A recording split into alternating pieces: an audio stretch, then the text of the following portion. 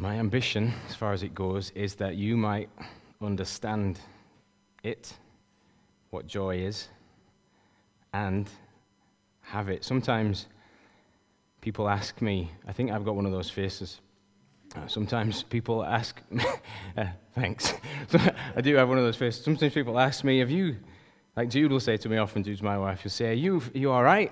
I'm talking about joy today, and sometimes my face, I just have one of those faces. I don't mean it. Sometimes I'm deep inside of my soul, I'm bursting, but I look like this. This is my face. Some of you are the same. Your faces don't eke joy. What is joy? Is joy, let's talk around it, is joy that moment when that person that you fancied forever looks back at you? Is that joy? Is that something else? Is it, I'm not there yet, is it how you feel when you've paid your mortgage off? Do you think that's what joy is like? With that kind of inner, is this what joy is when you could just look the bank manager in the face and he's got nothing? They've got nothing on you. You know, you can just, in that smug, is that what joy is? You just know now that this thing, after all these years, this house is yours. Is that what joy is? You can just kind of wander around in your back garden. It's mine at last. Is it? So my wife's got a soft-top car. We've got a soft-top car given, and when the sun comes out, you put the soft-top back down. Honestly, hair flies back, and then the good song comes on that represents the weather. That feels amazing. People looking around at you in their cars that don't have soft tops, going, should have had a soft top. That's a really cool thing. Is that what joy is? Is joy the middle part of the holiday? Do you know, like you get on holiday, you're still stressed. Is this just me? A couple of days in, you're further enough in to forget about all the stresses of home, and going back's far enough away, and you're in the middle, and there's just this couple of days of, the world just feels like, is that what joy is?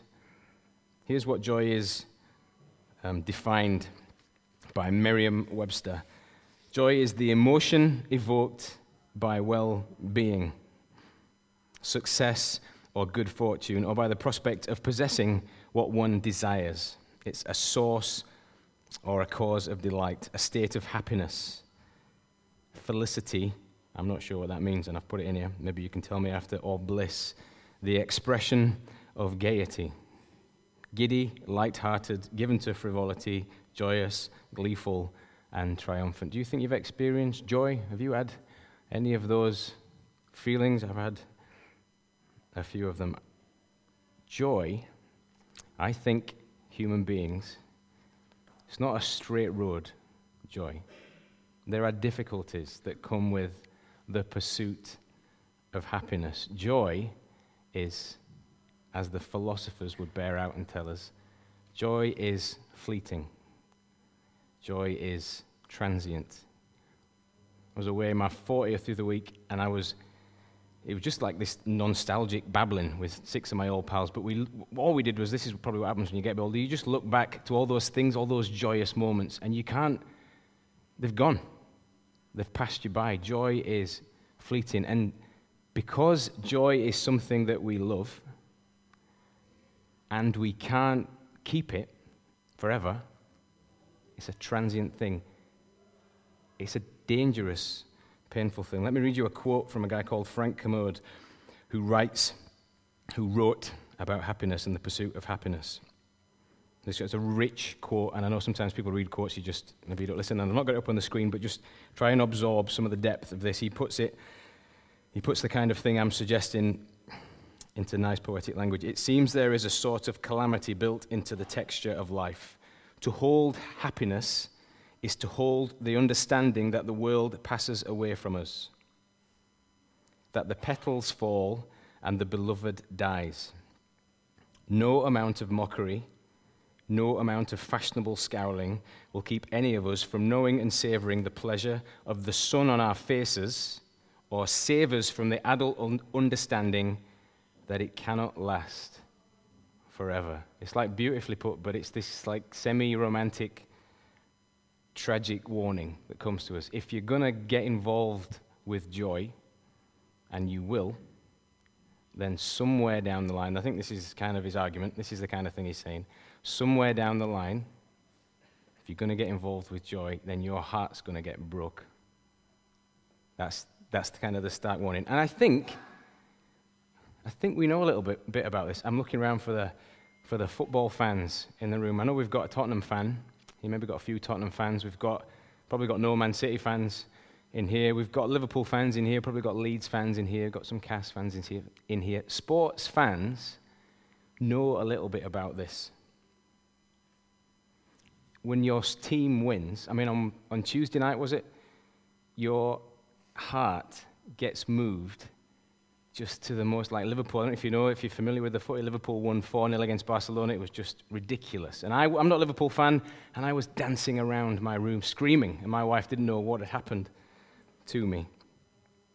To be engaged with joy is to be engaged with heartbreak. I had to counsel my son through the World Cup. I had to counsel him through the World Cup. I sat there watching him get carried away with the prospect that England would win.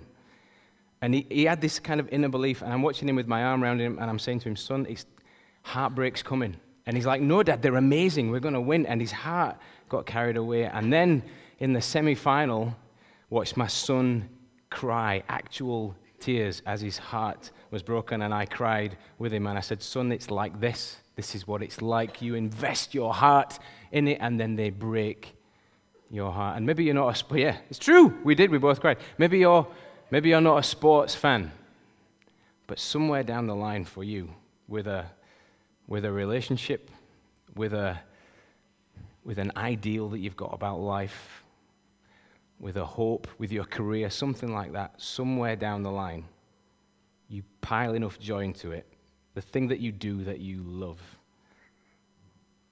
your heart will get broken somewhere down the line.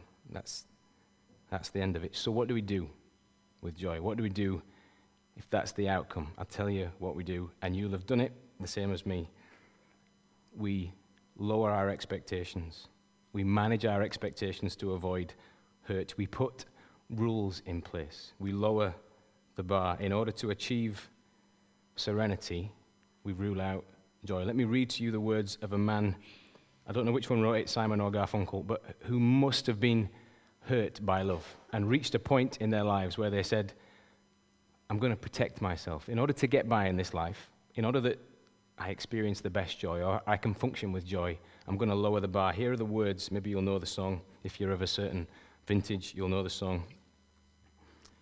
And I might slip into the tune because I quite like the song. But I'll not sing, I promise. I'll not sing. But, okay. I had another song that was a rap song, and I've scribbled it out, so don't worry about that.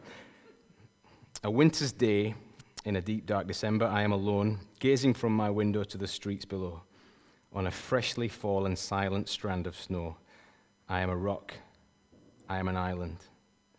I've built walls, a fortress deep and mighty that none may penetrate. I have no need of friendship.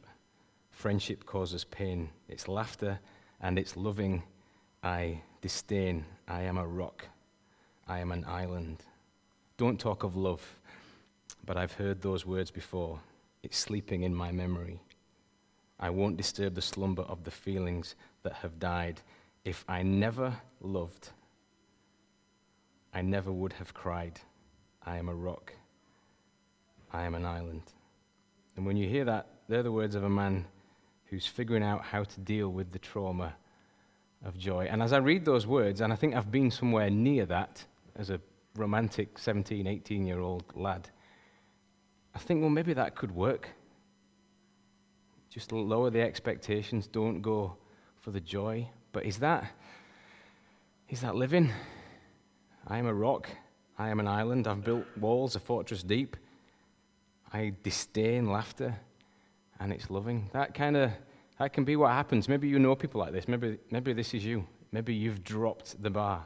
Maybe you've become like a rock to deal with the joy. C.S. Lewis puts it beautifully, I think. To love at all is to be vulnerable. Love anything, and your heart will certainly be wrung and possibly broken. If you want to make sure of keeping it intact, you must give your heart to no one, not even an animal. Wrap it carefully round with hobbies and little luxuries. Avoid all entanglements. Lock it up safe in the casket or coffin of your selfishness. But in that casket, safe, dark, motionless, airless, it will change. it will not be broken. It will become unbreakable, impenetrable, irredeemable. The alternative to tragedy, or at least to the risk of tragedy, is damnation. The only place outside of heaven where you can be perfectly safe from all the dangers and perturbations of love is hell. This is what he says. And Epicurus, the Greek philosopher, has a theory on life similar. Shuts down. Everything shuts down. That's the way to experience perfect joy. What do we do? How do we get through this joy? Do we go all in like the Liverpool fans, just commit to it and get our hearts broken? Or do we make up rules to get us by? There's a story that we're going to look at just now that gives us, I think, in this world where the joys are temporal and they can crush us, and we don't want to become like a stone, this story gives us, I think, hope about how to live through the joy. It's the story of Mary Magdalene, this woman who had this moment where she should have been going to her most saddest breakdowning moment. She should have been giving up. She should have been going, this is the heartbreak. I'm going to become like the rock. In that moment, she experiences not just joy, but great joy. I think that the joy in the Bible, we have this generic sense of joy. I think that the joy in the Bible is worth exploring. I want you to have it. This story is going to help us see two ways, I think, in which the joy in the Bible is different, better, deeper, richer, more beautiful than this generic sense of joy that we know. So I've got 2 points in that help me illustrate why this joy is different. The first one is Christian joy is not governed by what people think about you, but what God knows about you, or by what you know God knows about you. We'll talk a little bit about this character, Mary Magdalene. Mary Magdalene's story is just an incredible story in the Bible. She doesn't get long, Mary Magdalene, but her story is incredible. It's an incredible story of change. When we first meet her, if you've got the phones or anything you want to follow along, it won't be up on the screen. It's in Luke 8:1-3. She's demon-possessed. And if we can't understand what it's like to be demon-possessed, I think you can imagine the most troubled individual you've ever come across. This is this woman's story. And society, wouldn't know what to do with her. In fact, society, I'm pretty sure, would just dismiss this troubled woman. And yet, Jesus saves her. And this is the story. Jesus saves her, but she doesn't slip into the culture of the time and jump back and find a fella and live happily ever after. It's incredible. Let me read it through what she does. Luke 8:1-3. After this, Jesus traveled about from one town and village to another, proclaiming the good news of the kingdom of God. The 12 were with him, also some women who had been cured of evil spirits and diseases. Mary called Magdalene, from whom 7 demons had come out. Joanna, the wife of Chuza, the manager of Herod's household, Susanna, and many others. These women, and this is the line, these women were helping to support them out of their own means. This bunch of women here, they're an eclectic bunch for a start. You've got this distressed woman, and you've got somebody, Joanna, the wife of Chuza, who is powerful and important. And these women, they don't just slip into the caricatures that we expect. They provide for this band of disciples. That's not they make the tea and make the food, as happens in some cultures. They support this. They fund this. They raise this money. This is the story of this demon-possessed woman. It's an incredible story. It's radical. It's so different to the rest of the time. People looking around would have wondered what on earth was going on with this Jesus and his disciples. That's the first time that we come across her. The next time we come across her, it's this moment where Jesus is heading to the cross. And it's this pressure cooker moment. And Jesus says to these 12 disciples, you're all going to run away. And maybe he says it more broadly than that. He says everybody's going to run away. And everybody does run away, except this troubled, formerly demon-possessed, radical, different woman. She stays. When everybody's wanting to kill all the Christians, when there's so much anger and there's so much turmoil, she stays. When the men, as Jesus is crucified, lock their doors or run away to Emmaus, she goes down to the side of the tomb. When everyone thinks the story is finished, these women find that the tomb is empty and they find the angel outside. And for a brief moment, this demon-possessed woman who really confuses us, she is on her own in knowing the full story of the resurrection. The whole future of the rest of the church sits inside of this trembling, scared woman. It's an incredible story, and that joy is all hers. Now, here's the shocker. So you look at that in the cold light of day and you go, that's a beautiful story. That's a woman whose heart was changed and she follows a Savior, and nothing gets in the way of that. But that story has been difficult for human beings throughout the rest of history to get their heads around. We cannot comprehend a story like that. We can't get our heads around it. Not the people of the day couldn't, and people throughout history couldn't. We thought that she was a prostitute for about 1,000 years, something like that. Got confused with our stories. We seem pretty convinced. There's been so much ink spilt about this woman and the fact that she must have had some sort of illicit relationship going with Jesus. There must have been some. We can't just have that this is the story. There's been so many words written down about her, like just saying this. It can't have been so pure. It can't have been this story of devotion. It must have been something else. Let me give you a bit of a life hack on what it means to be a Christian. I think the life changed by Christ won't make sense to everybody. We have this idealistic view of it that when we're changed and the good deeds that you want to do, if you're a Christian, the good deeds that you want to do, people are going to look in and go, oh, that's great that you're doing that. Look at this story. This woman is transformed, she's changed, she's devoted, she's all these things, and yet throughout history we have struggled to comprehend what on earth was going on there. And honestly, humanity has not liked it. They've been confused by it. I've got to tell you this. Your faith, that in your own heart you're like, I'm doing good things, and I'm changed by God, and I want to help people, and I want to read my Bible, and it leads me to prayer, and it leads me to be full of compassion, and it leads me to not ogle at women, and it leads me to have ideals. It sounds good, but people are going to be a bit freaked by this. It's not always going to be received with warmth. The opinion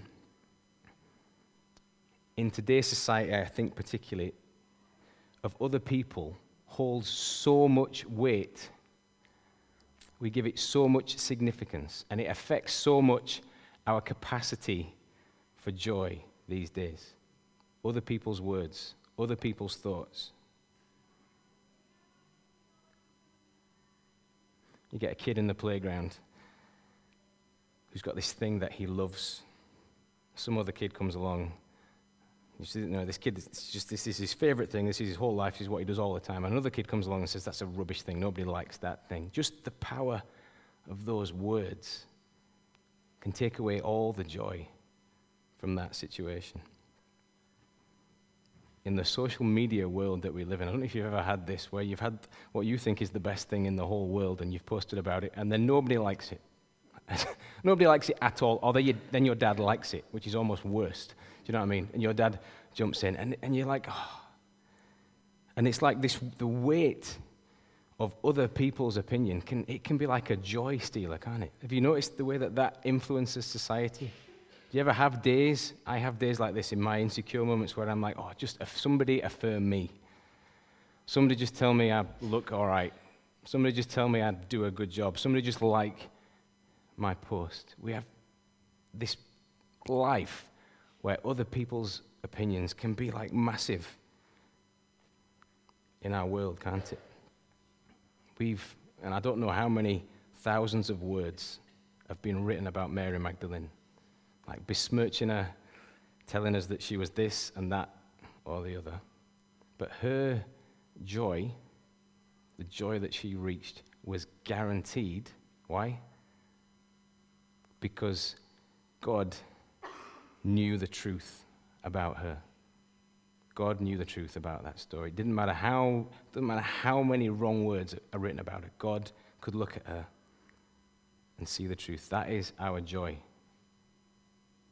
That is our joy before God. This is what the psalmist wrote.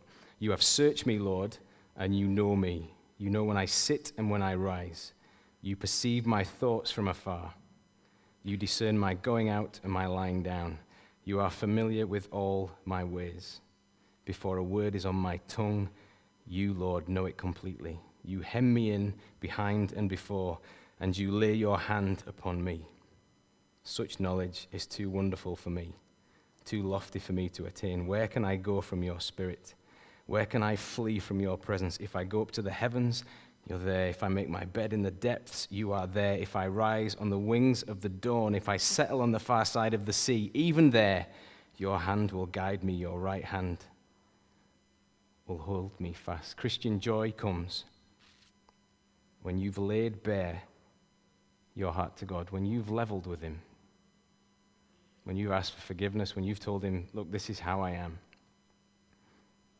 Christian joy comes with the confidence of knowing that God's seen deep inside of your heart. He's seen the truth of what's going on, and he's okay with it. So then you know that there's no amount of horrible words can steal that away. There's no lie about you that somebody can tell that can tarnish that. There's no negative person that chews away at your life that can steal away that joy. There's nothing anyone can say that God doesn't know about you. There's no crime that you've done in the past that somebody can dig up that he hasn't already died to save. There's no accusation strong enough, no finger point big enough. Your joy as a Christian comes from your comfort in that God knows the truth about you. That's the first point. Second point, Christian joy comes when we realize that what saves us is an eternal thing, not a temporal thing. Christian joy comes when we realize what saves us is an eternal thing and not a temporal thing. I think one of the hardest things to deal with as a human being is the temporality of life. Is facing up to the things that things don't always stay that way. Dealing with the bits that come to an end. I can remember the time when I used to go to the chemist just to get hair gel. That was the only reason I went to the chemist. I'd go into the chemist and it would just be to buy hair gel. I don't know if you ever did that. And I would look around at these vast, rows of products, these creams and ointments and all this, and I would think, what on earth is going to happen to the human body that it's going to need all these creams and ointments to get it through?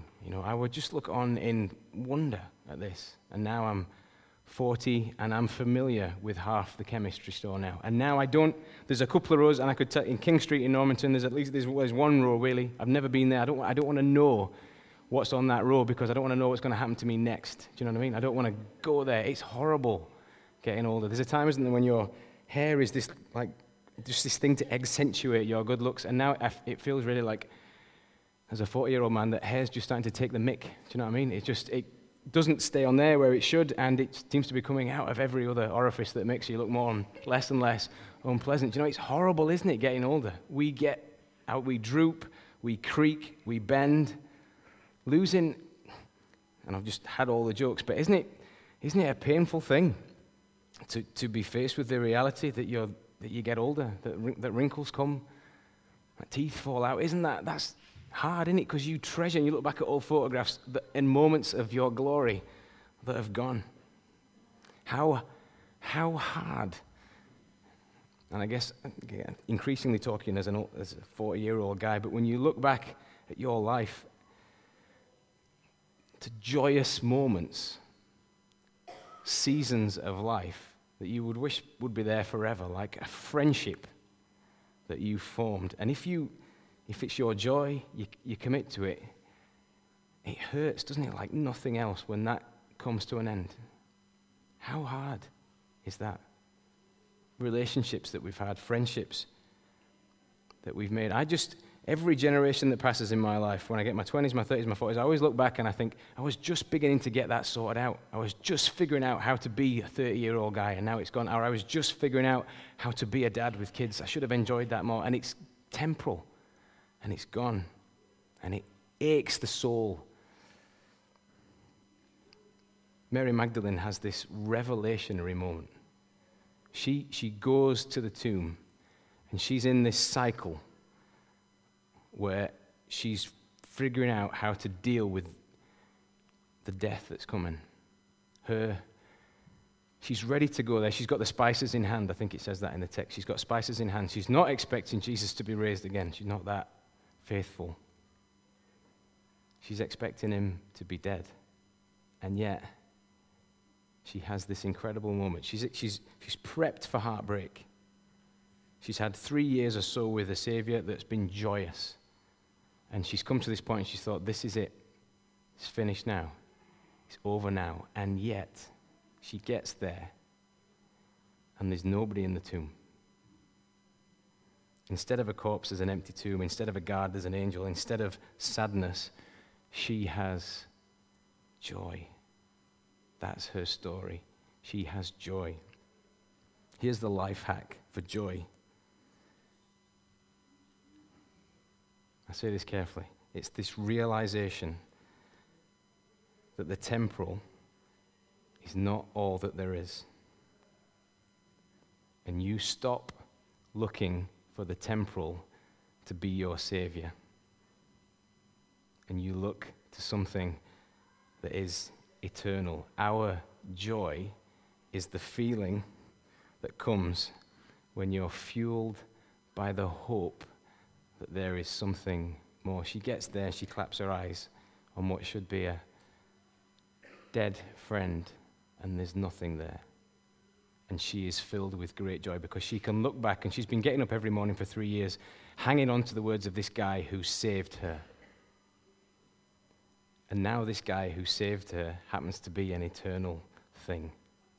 Everything changes. All of the sadness and the fears and the closure of confinement to mortal life, all of the what she thought was the whole story has changed because she's found Jesus and he is an eternal thing. That is the joy that we have.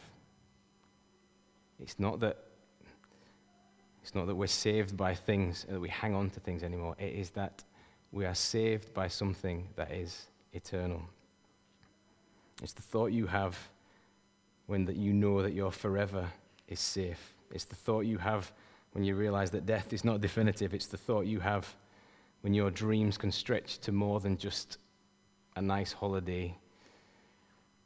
They can stretch to world peace. They can stretch to anything because Jesus is risen. King David put it like this. He said, "Joy is like a tree planted by streams that bears its fruit in season, no matter what the weather is."